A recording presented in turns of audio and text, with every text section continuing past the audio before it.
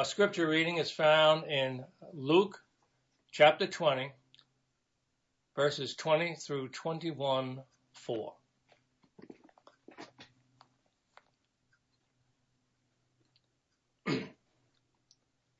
Keeping a close watch on him, they sent spies who pretended to be honest. They hoped to catch Jesus in something he said so that they might hand him over to the power and authority of the governor. So the spies questioned him, "Teacher, we know that you speak and teach what is right, and that you do not show partiality, but teach the way of God in accordance with the truth. Is it right for us to pay taxes to Caesar or not?" He saw through their duplicity and said to them, "Show me a denarius. Whose portrait and inscription are on it?" "Caesar's," they replied. He said to them, "Then give to Caesar what is Caesar's, and to God what is God's." They were unable to trap him in what he had said there in public, and astonished by his answer, they became silent. Some of the Sadducees, who say there is no resurrection, came to Jesus with a question. "Teacher," they said, "Moses wrote for us that if a man's brother dies and leaves a wife but no children, the man must marry the widow and have children for his brother. Now there were 7 brothers. The first one married a woman and died childless. The second and then the third married her. And in the same way, the 7 died, leaving no children.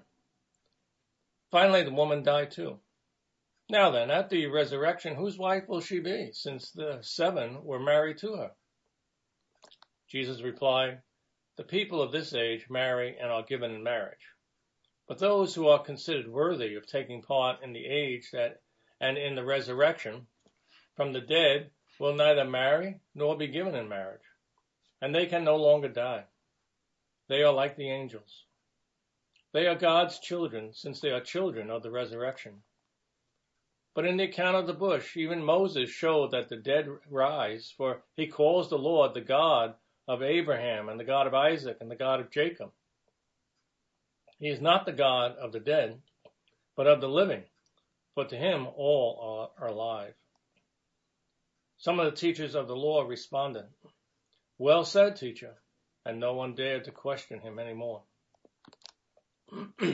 Then Jesus said to them, "How is it that they say the Christ is the son of David? David himself declares in the book of Psalms, 'The Lord said to my Lord, sit at my right hand until I make your enemies a footstool for your feet.' David calls him Lord. How then can he be his son?" While all the people were listening, Jesus said to the disciples, "Beware of the teachers of the law. They like to walk around in flowing robes and love to be greeted in the marketplaces and have the most important seats in the synagogues and the places of honor at banquets. They devour widows' houses and for a show make lengthy prayers. Such men will be punished most severely." As he looked up, Jesus saw the rich putting their gifts into the temple treasury. He also saw a poor widow put in 2 very small copper coins. "I tell you the truth," he said, "this poor widow has put in more than all the others. All these people gave their gifts out of their wealth, but she, out of her poverty, put in all she had to live on." May God be pleased with the reading of his word. Today we continue in chapter 20 of Luke, and we see why it is often referred to as the questions chapter.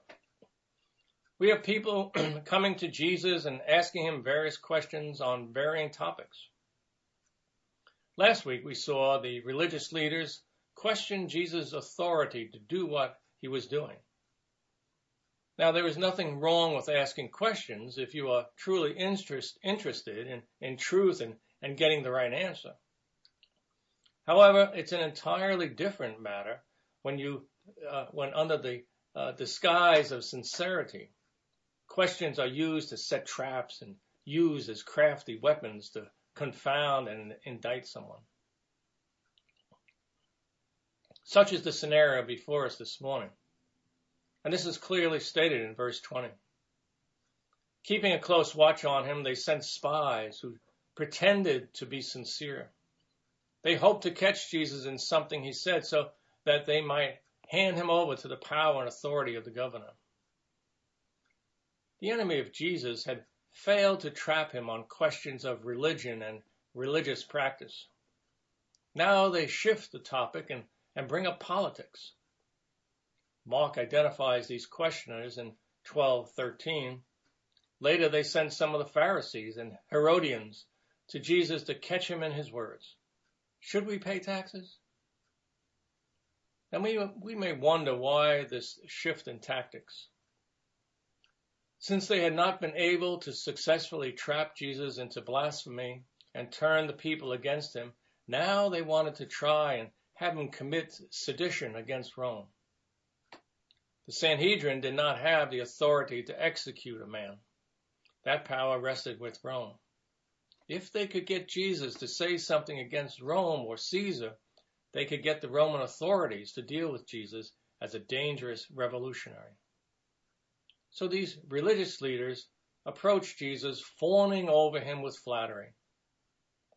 The spies questioned him, "Teacher, we know that you speak the truth when what is right, and that you do not show partiality, but teach the way of God in accordance with the truth. Is it right for us to pay taxes to Caesar or not?" In their words, they spoke truth. Jesus, in fact, always spoke and taught the truth. Likewise, Jesus did not show partiality in speaking God's truth. The word translated partiality literally means you do not look on anyone's countenance. The meaning is that Jesus never varied his message regardless to whom he was speaking, whether rich or poor, learned or unlearned, sick or healthy, master or servant, sinner or saint. His message was steadfast to all. All this was perfectly true. However, it was all just empty flattery by which they sought to deceive Jesus. We hear echoes of Matthew 15:8, where Jesus said, "These people honor me with their lips, but their hearts are far from me." In their question, they hoped to put Jesus on the horns of a dilemma. The tax they spoke of was the poll tax. In addition to the common tax, this was an annual tax paid by every male under the authority of Rome. Remember back at the beginning of Luke's Gospel, chapter 2, verse 1, he writes, "In those days Caesar Augustus issued a decree that a census should be taken of the entire Roman world." Well, that census was to calculate this annual tax. It was hated by the Jews, who felt that money should go to God and his temple, not to Caesar, who ascribed divinity to himself. It was the cause, this was the cause for a number of violent protests and consequently violent put-downs.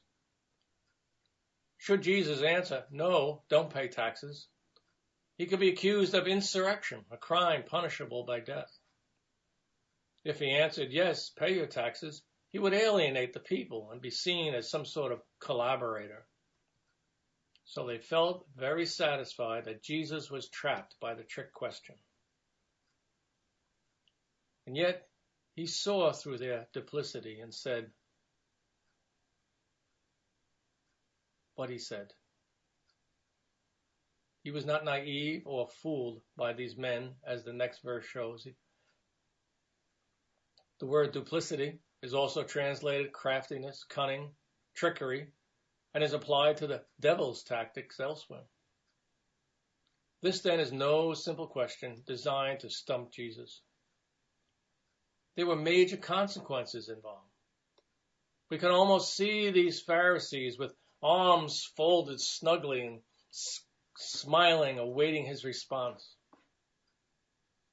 We continue. Jesus answered, "Show me a denarius. Whose image and inscription are on it?" "Caesar's," they replied. He said to them, "Then give back to Caesar what is Caesar's and to God what is God's." They were unable to trap him in what he had said there in public, and astonished by his answer, they became silent. Jesus' answer is priceless. Asking to produce a denarius and asking whose image is on it, in effect, he is saying that it belongs to Caesar, therefore render it to Caesar. This part of the answer left no room for the accusation of disloyalty to Caesar. Even more importantly, Jesus uses the next word, and to God what is God's. Jesus affirms by this his loyalty to God. The two actions are connected by and, which means to do both. As commentator Leon Morris states, it means that we can neglect neither loyalty. The state must be respected and its directions complied with in the share that God allots it. Government and church were created by God and have two different spheres of function, yet both are within the all-encompassing sphere of God's sovereign rule.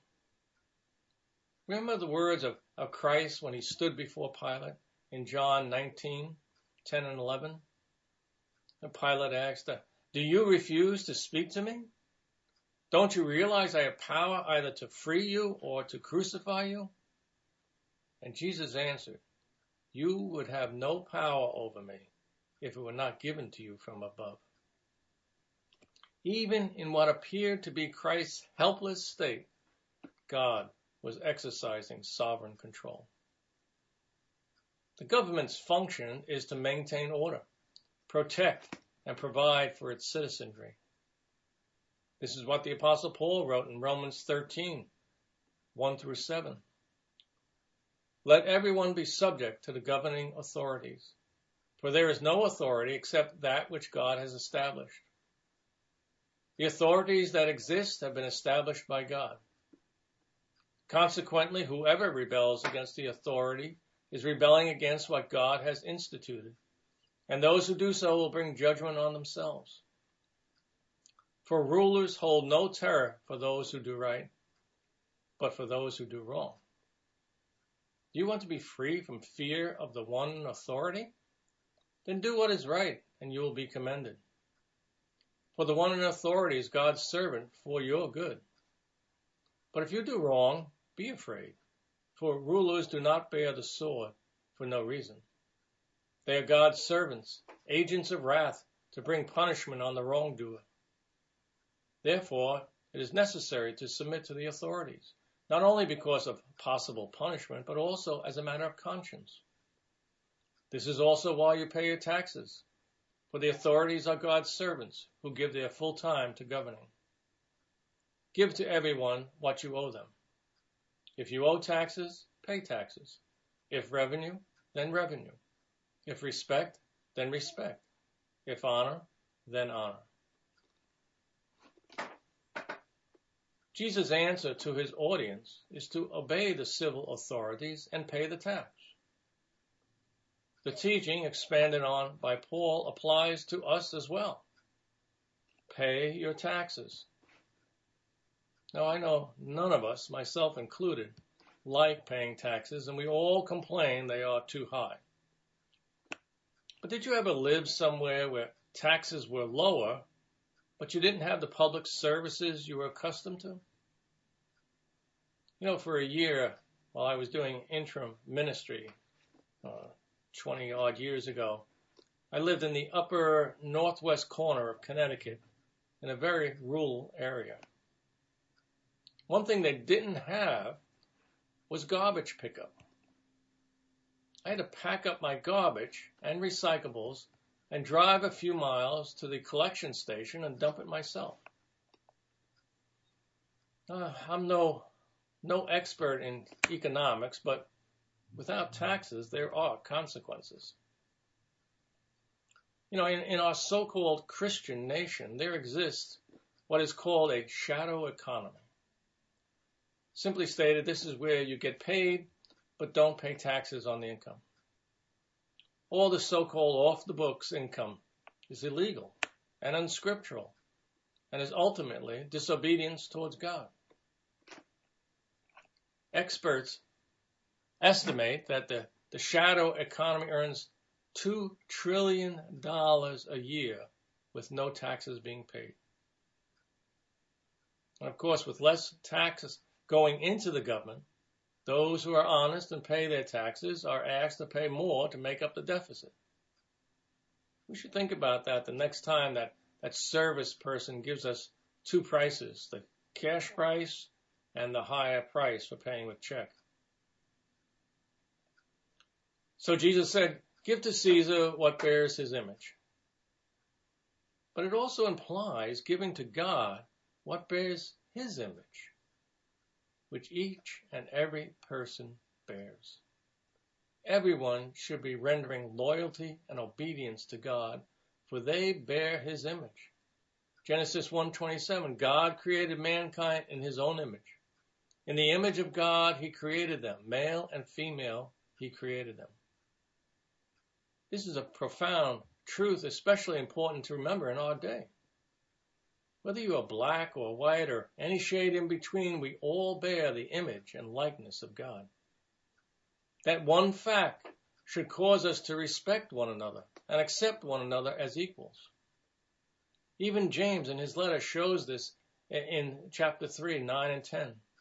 It reads, with the tongue we praise our Lord and Father, and with it we curse human beings who have been made in God's likeness. Out of the same mouth come praise and cursing. My brothers and sisters, this should not be. Respecting one another includes not cursing one another. Christian, how are you doing obeying that today? This is what you are called to do. This is respecting the likeness of God in us all in a very practical way. Yes, our nation desperately needs to practice this. But let's look first into our own hearts and minds and ask how respectful we are of being towards others, regardless of skin color. This is one aspect of giving to God what is God's. The state and the church each have their sphere of influence and function. History has sadly shown the often disastrous consequences of overlap and losing balance when the church became too political and when political rulers ruled the church. However, this does not mean there is to be no influence across the boundaries. Darrell Bach of Dallas Theological Seminary noted, though we can seek it, the church's call is not to reform culture, because reformation cannot take place by changing structures alone. Hearts must be transformed. The dynamic for that kind of structural and internal change exists in the church community, which serves as a light, a place to which people should be able to point as one that operates differently than the world. The church should be able to show the world what healthy relationships would look like, how the needs of the poor can be met with compassion, what absence of racism looks like, how people can engage in business with integrity, how reconciliation takes place when people have failed one another, and so forth. While our church is not perfect, I do believe those are values we reflect. No sooner had Jesus silenced the Pharisees than the Sadducees showed up. Now, there were some major differences between the Sadducees and the Pharisees. As one author noted, the Pharisees were members of the middle class Jewish families that were committed to upholding the Mosaic law. The Sadducees, on the other hand, hailed from the Jewish aristocracy. The Sadducees, therefore, were exposed to a more secular education than the Pharisees, and even acknowledged Hellenism. The main differences between the Pharisees and the Sadducees concern the understanding of the function of the Torah in Jewish society. The Pharisees believed that God would send the Jews a Messiah who would bring peace to the world and rule from Jerusalem. They also believed that all circumstances that affect the lives of Jews were divinely ordained. The Sadducees did not believe in a coming Messiah and held that man has freedom of will and creates his own circumstances. Specific to this question, the Sadducees did not believe in a resurrection or life after death, while the Pharisees did. So the question posed by the Sadducees, who did not believe in the resurrection, is stated in an almost mocking way to discredit the idea of resurrection. In the law of Moses, Deuteronomy 25, it states that should a man die childless, his brother was to marry his widow and produce an heir in the dead brother's name. In an air of ridicule, these Sadducees fabricate a what-if question. If a certain woman marries 7 times without bearing a child to any of her deceased husbands, whose wife will she be in the hereafter? Now remember, the Sadducees don't even believe in the hereafter, so the question is trying to disprove the probability of a resurrection. Jesus begins his answer by referring to an everyday life here. The people of this age marry and are given in marriage. People of this age mean people living here on earth, then and now. Marriage is normal. But Jesus goes on. But those who are considered worthy of taking part in the age to come and in the resurrection from the dead will neither marry nor be given in marriage, and they can no longer die, for they are like the angels. They are God's children, since they are children of the resurrection. The first statement Jesus makes establishes belief in the age to come and in the resurrection. He also notes that there will be qualifications for admittance, being those considered worthy. No universalism here. Then in the eternal kingdom, there will be no marrying. And this reason is tied to the procreation or having children. In his answer here, Jesus is upholding a major reason for marriage, which is to have children to replace you.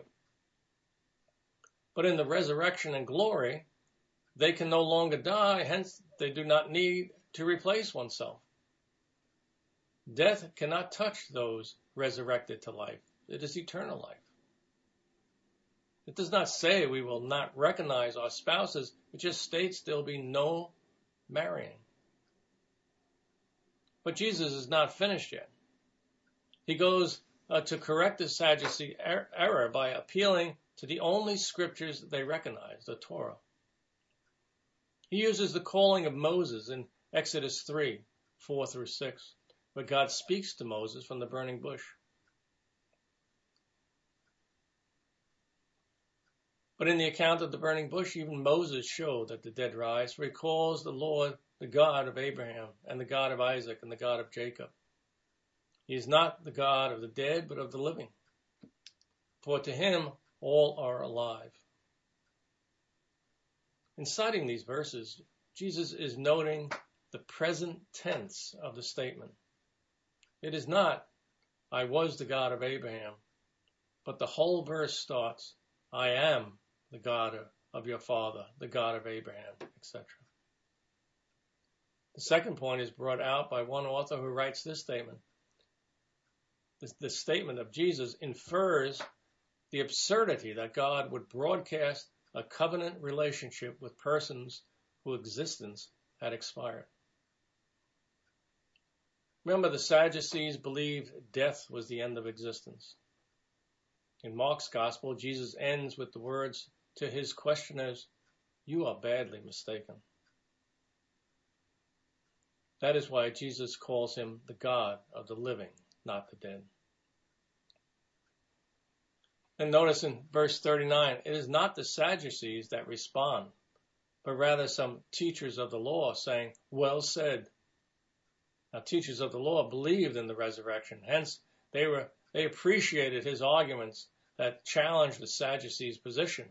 They were kind of like, yay, Jesus, good answer. Jesus then goes on the offensive and asks his own question. Jesus said to them, why is it said that the Messiah is the son of David. David himself declares in the book of Psalms, "The Lord said to my Lord, sit at my right hand until I make your enemies a footstool for your feet." David calls him Lord. How then can he be his son? Within the Gospels, Jesus has been addressed as Son of David. That is a messianic title. The people, in essence, expected another king like David. To understand the use of these verses, we must accept the Jewish thinking that the older, former generation was always viewed as wiser and worthy of more honor than the current or future generations. From that perspective, the Messiah, as son of David, must be lower than King David. A father would never bow to a son. However, in speaking of the Messiah, David says, "The Lord said to my Lord, sit at my right hand." To sit at one's right hand was to share authority with the king, in this case being God. So David is saying that the Messiah, though a son by lineage, would be far greater than King David, even to the point of sitting at the right hand of Yahweh. If this is the case, then how could Messiah be just a son? He must be both, son and Lord. If David recognized his son as Lord and Messiah and gave homage calling him Lord, then why weren't the religious leaders doing the same? In a sense, this quote is answering the question of the chief priests and teachers of the law, which opened the chapter, by what authority are you doing these things? It is by God's authority, an authority even David recognized by calling the son of David Lord.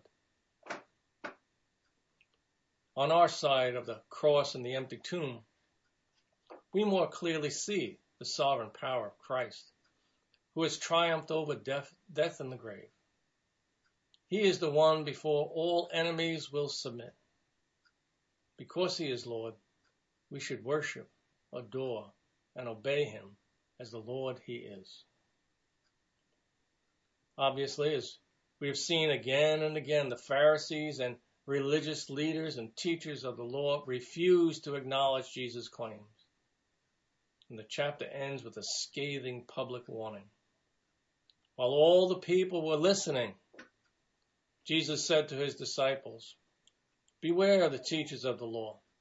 They like to walk around in flowing robes and love to be greeted with respect in the marketplaces and have the most important seats in the synagogues and the places of honor at banquets. They devour widows' houses and for a show make lengthy prayers. These men will be punished most severely." Power corrupts and pride blinds, and these religious leaders demonstrated both. Holding positions of leadership in which it was proper to respect them, they abused that position and developed a condescending attitude towards others. They loved and sought after the public acclaim and made show in their robes. In their role as advisors to widows, the most vulnerable group, they were being dishonest and greedy and often stealing what little they possessed. Jesus warns that such as these will be punished severely. Many, many times crimes are committed with the perpetrator ignoring God or thinking he does not see. Psalm 10 is addressed to such as these. In part, it is in his arrogance, the wicked man hunts down the weak, who are caught in the schemes he devises. He boasts about the cravings of his heart. He blesses the greedy and reviles the Lord. In his pride, the wicked man does not seek him. In all his thoughts, there is no room for God. His victims are crushed, they collapse, they fall under his strength. He says to himself, God will never notice. He covers his face and never sees. Arise, Lord, lift up your hand, O God. Do not forget the helpless. God does see and will bring judgment upon all such wicked men. Though it may not be in this life, it is coming, and we can be most assured none will escape. Having mentioned the widow, Jesus looks up. and he saw the rich putting their gifts into the temple treasury. He also saw a poor widow put in 2 very small copper coins. Truly I tell you, he said, this poor widow has put in more than all the others. All these people gave their gift out of their wealth, but she, out of her poverty, put in all that she had to live on. Jesus here calls attention to a devout widow, moving the focus off the hypocritical religious leaders. While we often focus on the generosity of the widow, Jesus is also continuing his castigation of the leaders. All the other wealthy ones were giving a larger amount, but a smaller percentage of their wealth than the widow. Rather than comparing what one person gave to what another gave, Jesus calls comparison to what each person gave in comparison to what they had. Earlier, as recorded in Mark 7, Jesus takes to task the scribes and Pharisees for hypocrisy that would impoverish parents. It reads there, "For Moses said, 'Honor your father and mother.' But you say that if anyone declares that what might have been used to help their father or mother is korban, that is devoted to God and cannot be touched, then you no longer let them do anything for their father and mother." The sad fact was that the temple and the leaders should be showing generosity to the poor widow, but were using the system to take even the last 2 cents from this widow in the name of God. This widow's devotion and sacrifice is to be applauded. She truly believed in God. Let me say, treasured God, and gave all she had left. True giving always involves sacrifice.